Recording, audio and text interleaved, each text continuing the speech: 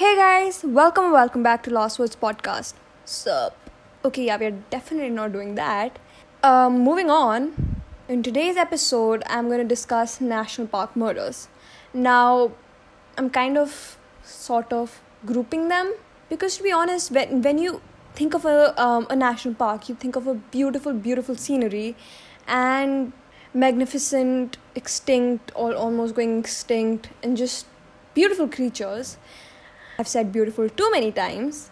That's what makes you beautiful. If only you saw what I could see. Nope. That is exactly how I distract myself. Anyways, so when you think of national parks, you just think of a gorgeous scenery and, well, cool animals. I don't know. But you never think of murders or homicides, do you? Whenever I think of murder, I imagine a dark apartment with a body. That's it, yeah. But never a national park. And if a national park, like a very creepy ass haunted national park. So every year, more than 318 million people visit America's 419 national park systems. Now, these include designated national parks, national lake shows, national monuments, national historic sites, and national seashores. According to Kathy Cooper, a public affairs specialist for the NPS, more than 70% of the national parks did not have any unintentional fatalities between 2005 and 2013. But looking at the numbers, they are far from nothing. Throughout the whole system, 6 people die each week, which makes it 312 deaths per year. In 2017, the SAR or the search and rescue teams were deployed for a total of 3,453 incidents. Between March and April 2019, for example, 4 people died at Grand Canyon National Park in Arizona. A weirdly high number for such a short period of time. Statistically, in the US, these are the 10 most deadliest national parks. First is the Lake Mead National Recreation Area, where most people die from drownings. Second is the Yosemite National Park, where falling is the most common cause of injury and death. Grand Canyon National Park, also sites of many falls. Yellowstone National Park, burns and thermal injuries. Golden Gate National Recreation Area, oh my god. Home to beaches where many people have drowned. Glen Canyon National Recreation Area, more drownings.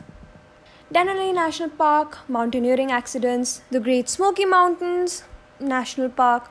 Why does that sound Great Smoky Mountains? That sounds like a band name or something. I don't know. Anyways, more falling risks. Grand Teton National Park, where people fall again. And last but not the least, the Natchez Trace Parkway. I'm not sure how to pronounce that. I'm totally guessing. But this is where motor vehicle accidents happen. Now, are we really interested in that? Because, I'm here for all the homicides and the murders. Surprisingly, over the years, there are a lot. As we all know, murders and manslaughter are often random acts of violence. Well, usually random acts of violence. Such a widespread of national park sites, it's not possible to identify any where you might be subjected to a greater likelihood of violence. Now, catching the murderers is dependent, of course, on evidence and detective work. And some homicide cases, as we know, remain unsolved for decades. Such was the case of Julianne Williams and Laura Winans. Now, these 2 women were found murdered in 1996 at the Shenandoah National Park campsite. Their wandering dogs led park rangers to their campsite off the Bridle Trail near Skyland Resort. This day, the NPS and the FBI maintain open files for this unsolved case. A random fact which I found interesting is that even though to date no one has attempted to test this NPS legal loophole, it is technically possible to get away with murder at Yellowstone's Zone of Death. It's a 50 square mile stretch of uninhabited land in the small Idaho part of the park. The US Constitution mandates that the accused be prosecuted in the state of the crime. But if a fatal crime occurred in this region, a jury could not be produced since no one lives inside this particular section of the NPS property. Guys, please don't try this legal loophole, because Do I really need to give a reason as to why you shouldn't kill people?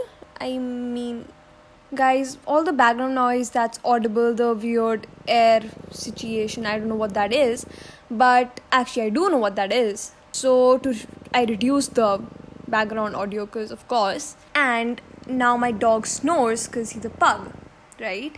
And they snore because they have small noses, apparently. I'm not sure, I don't know. So that the snoring sound has been filtered out of the audio, and it sounds like I'm like in middle of like a storm or something. So sorry for that. I'm really not sure why I needed to interrupt you guys in the middle of the podcast, but let's go with it. Anyways, today I will not be discussing the Williams and Winans case. Instead, I'll be discussing cases that happened in my own country, aka India.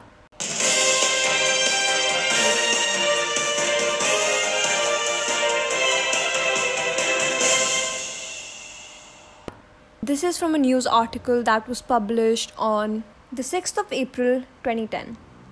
Investigation into the death of a 25-year-old woman whose body was found near the Sanjay Gandhi National Park in Goregaon on Thursday evening.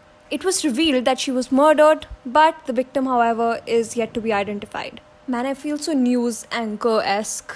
10,000% adding like news music before I start.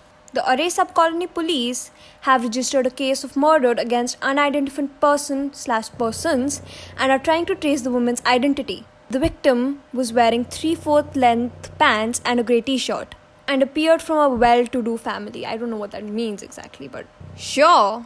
Around 10 to 12 feet away from the spot, a few empty packets of snacks and a liquor bottle were seized. There were marks suggesting that the victim, after being killed, was dragged from the spot to a place near the 25 to 30 feet deep quarry. The accused then pushed her into it. The accused had probably used the stone from the quarry to crush the victim's head. Her right hand was fractured as it took her body's weight after she fell. The police said that the murder was planned and the accused was known to the victim. We have circulated and published photographs of the victim in different media. We need to identify her to trace the perpetrator, said the senior inspector. The police earlier questioned employees in Film City and also checked several police stations to find if a missing persons report had been lodged, but there were none. The body was found through a watchman who had spotted the body and informed the control room. The victim was later found out to be Sarla Ahir, and the perp was indeed her boyfriend. I found another case that took place during the 2000s. The article was published on February 21st, 2009. It happened at the same park and the body was found on the same day, which was Thursday. Coincidence? I think not.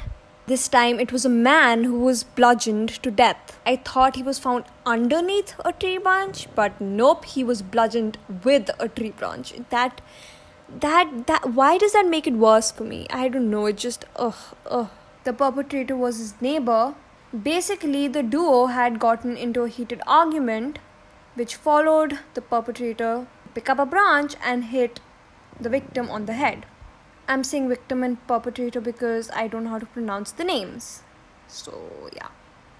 Damn, this national park in India, the Sanjay Gandhi National Park, is like the hotspot of national parks for murdering people. I found another case.